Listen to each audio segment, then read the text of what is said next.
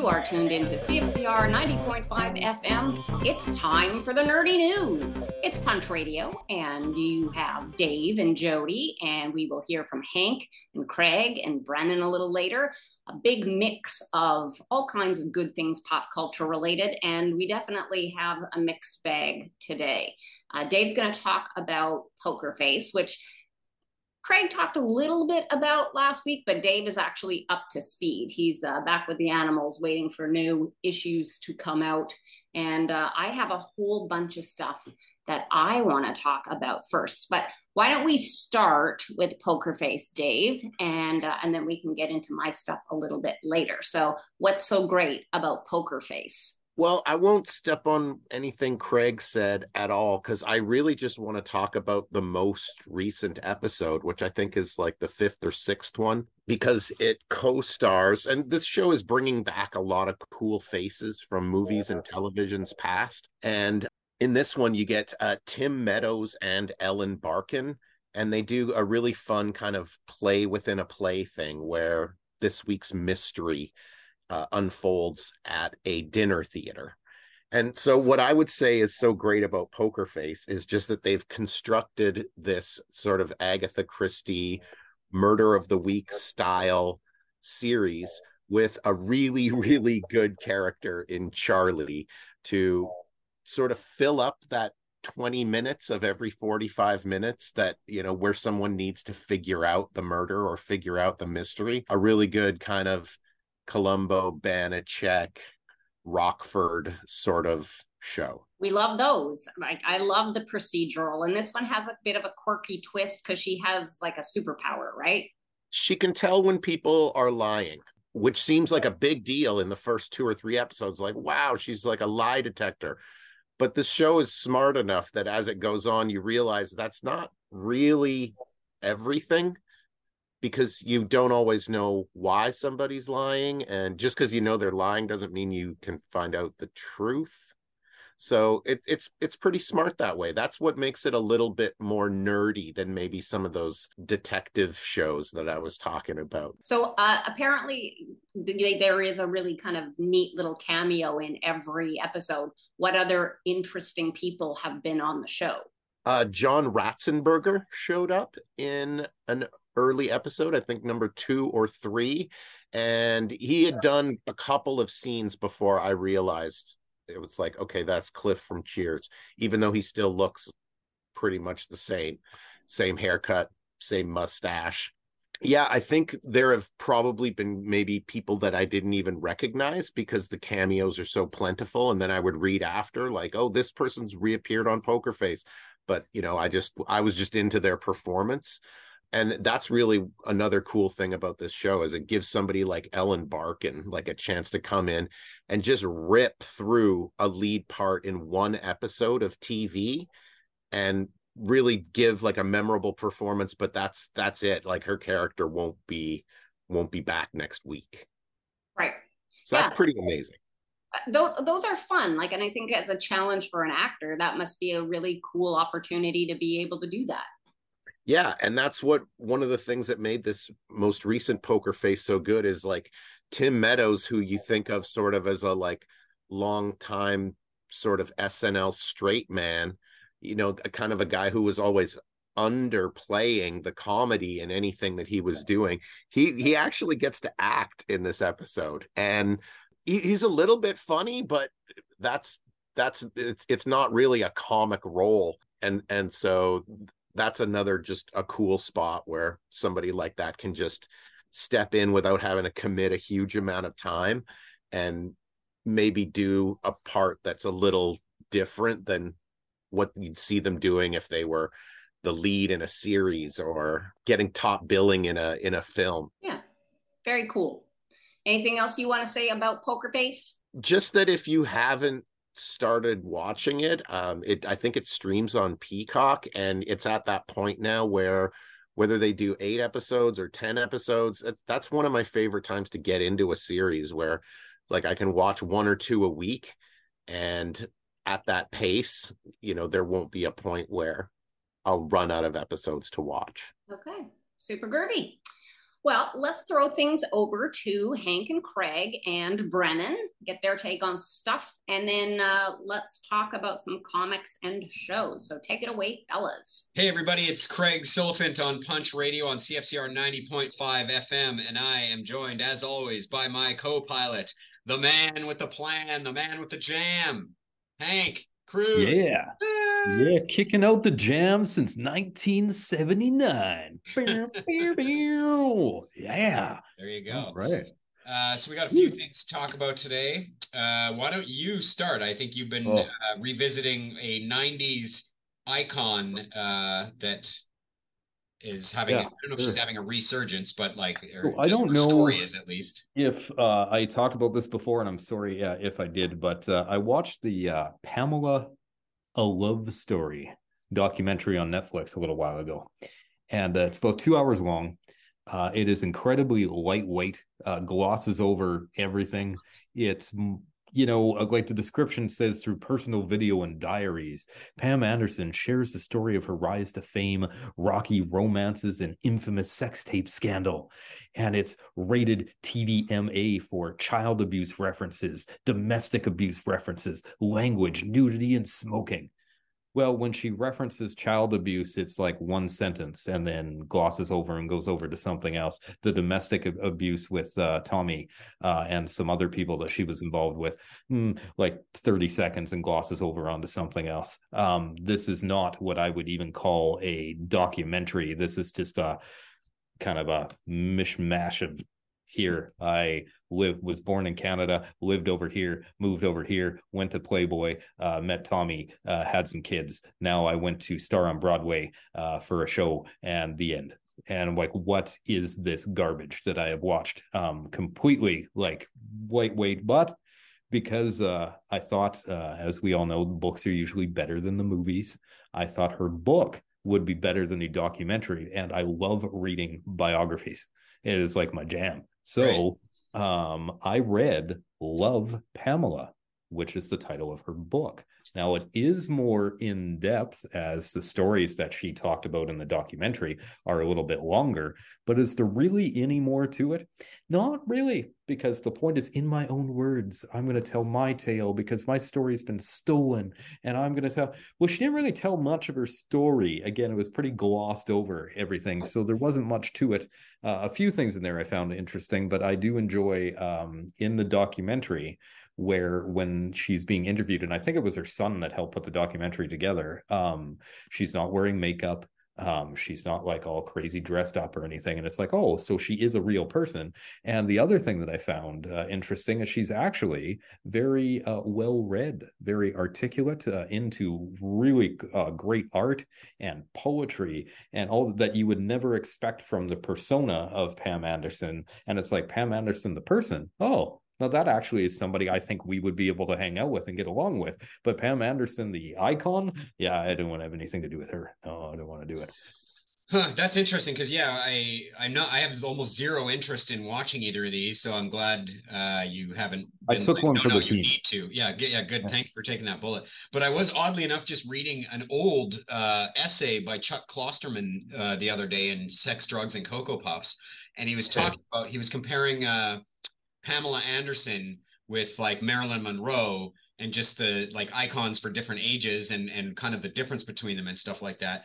And it's just, I wonder how much more interesting Pamela becomes when you're sort of talking about her, and her place in pop culture in the 90s and what that meant. Like even something like the sex tape, at the time it was explosive. Now it's like it's almost like you have to put out a sex tape to be like a famous person. And even the tape itself is like, ooh, it was pretty racy for the 3 seconds of sex stuff. Ooh. Yeah, exactly. Like, wow. Okay. Like stuff on TV is worse than that. But yeah, like they were the first viral video.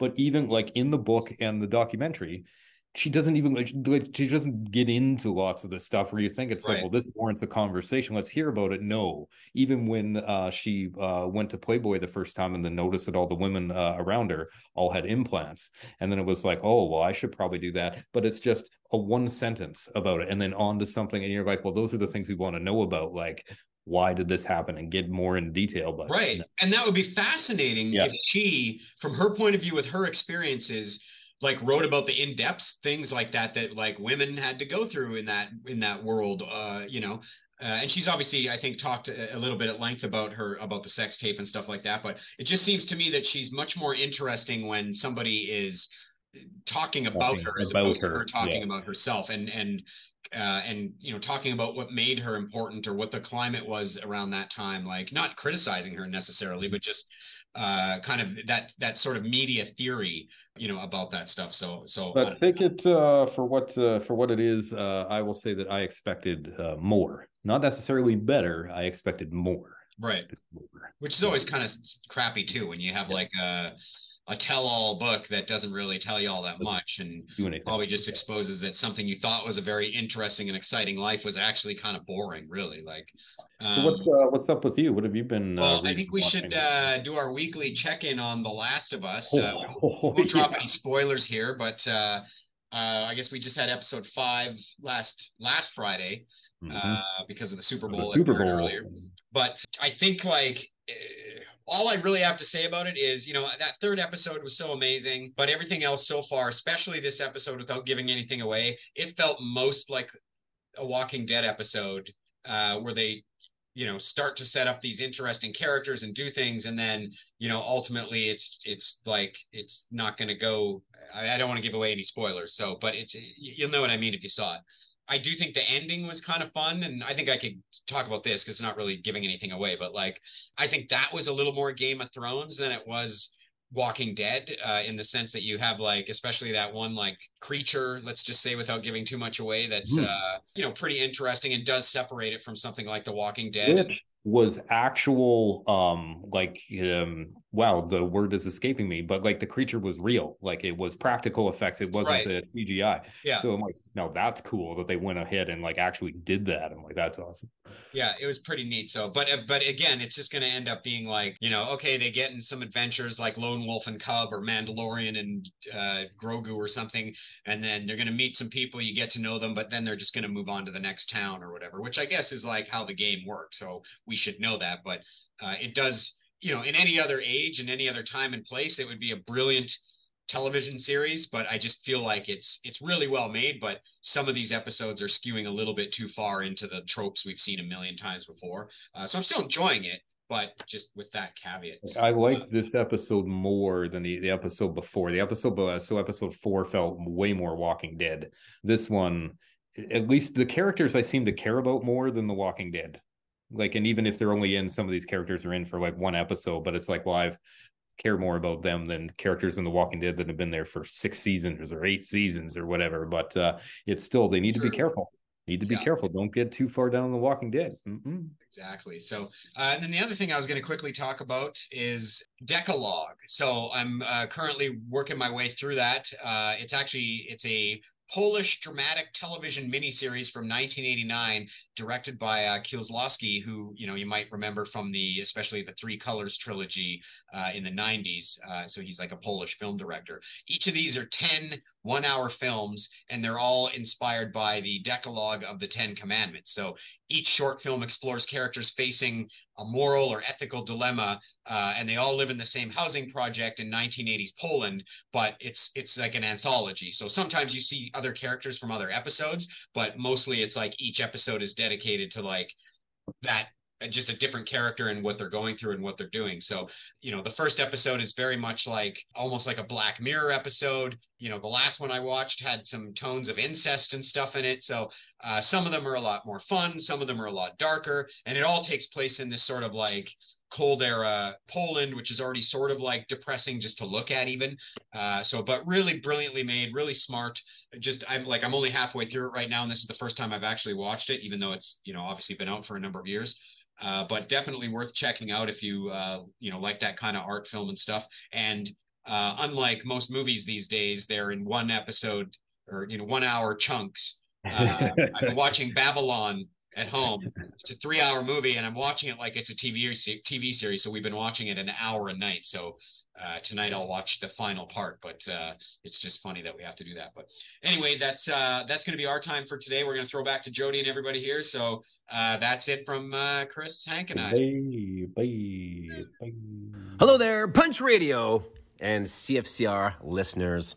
It is Brennan here again with some more suggestions for you, things that you need to check out. Now, this episode is going to be a little bit different.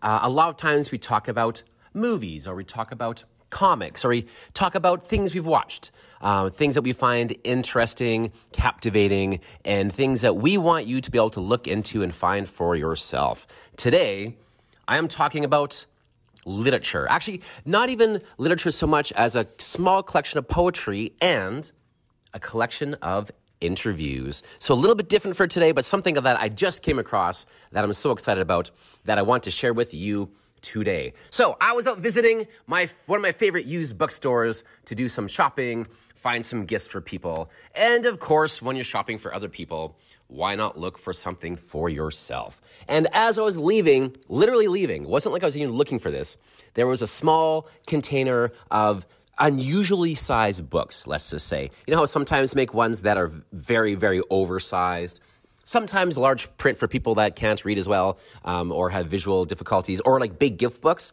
This was the opposite. This was a little container of mini books, small ones, in all different sizes. And as I went through them, the first one that popped to my eyes that I saw was The Scripture of the Golden Eternity by Jack Kerouac. Now, I'm a huge Jack Kerouac fan.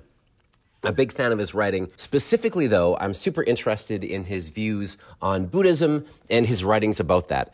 He has a book called Sum of the Dharma, which, in my opinion, is one of the best modern books written about Buddhism ever, particularly with his own Jack Kerouac's perspective on it.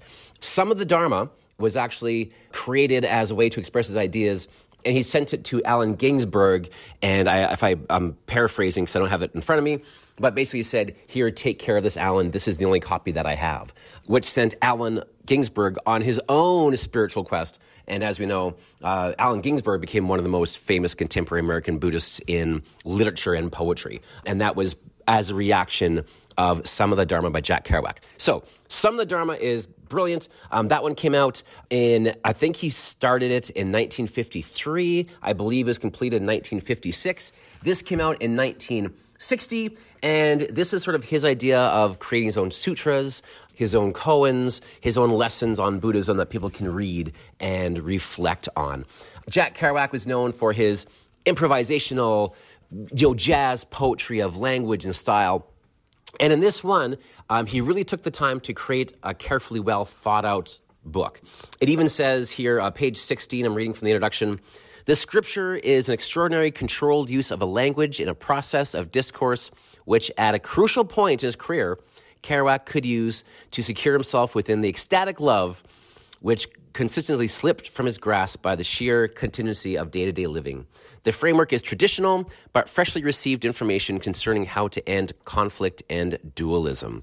So he really took the time to have controlled language to make his point come across.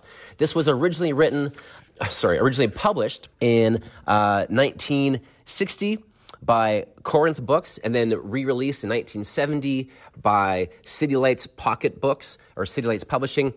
City Lights Publishing, started by Lawrence Ferlinghetti, and of course their most famous work was the original version of Howl and Other Poems by Allen Ginsberg, which they did in this small press form. So it's a quarter of the size, maybe a really flat book you could fit, somewhere easily in a backpack. It's small, it's enlightening, the words are beautiful. I find this so interesting. So if you're at all a Jack Kerouac fan, if you could ever find a copy of that, that is great. But the next thing I found, which was even smaller, is Safe in Heaven Dead, Jack Kerouac, with a picture on the front by Allen Ginsberg because they influenced each other so much. This is released by Hanneman Books, and it is actually a collection of interviews that excerpts have been taken out to make this small book. Now, when I say small book, this is literally a pocket-sized book. It would fit in the front pocket of a sport jacket, okay? It's bigger than a matchbook, but smaller than a new calculator. What's interesting, when these interviews were found, they were trying to get the rights for them, and Mrs. Kerouac would not release them, but it turns out that the rights are actually belong to the person who did the interview and not the actual publishing rights. So they made a bunch of collections. They took excerpts from these interviews and made this little tiny book.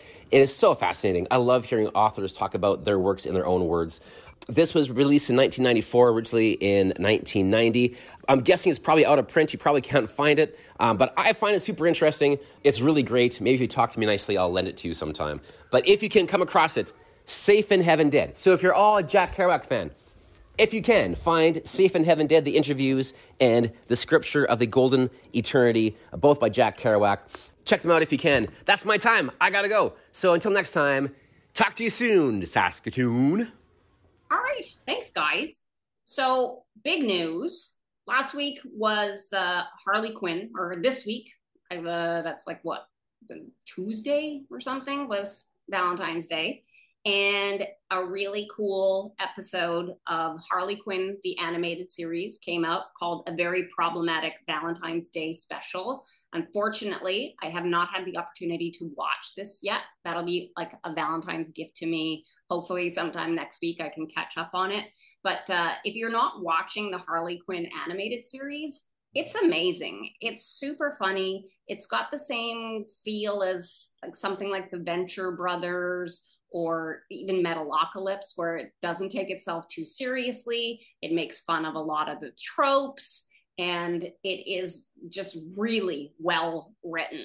We've been loving the series for a while, so it was nice to get an extra little special Valentine's Day thing. What do you think about Harley Quinn, Dave?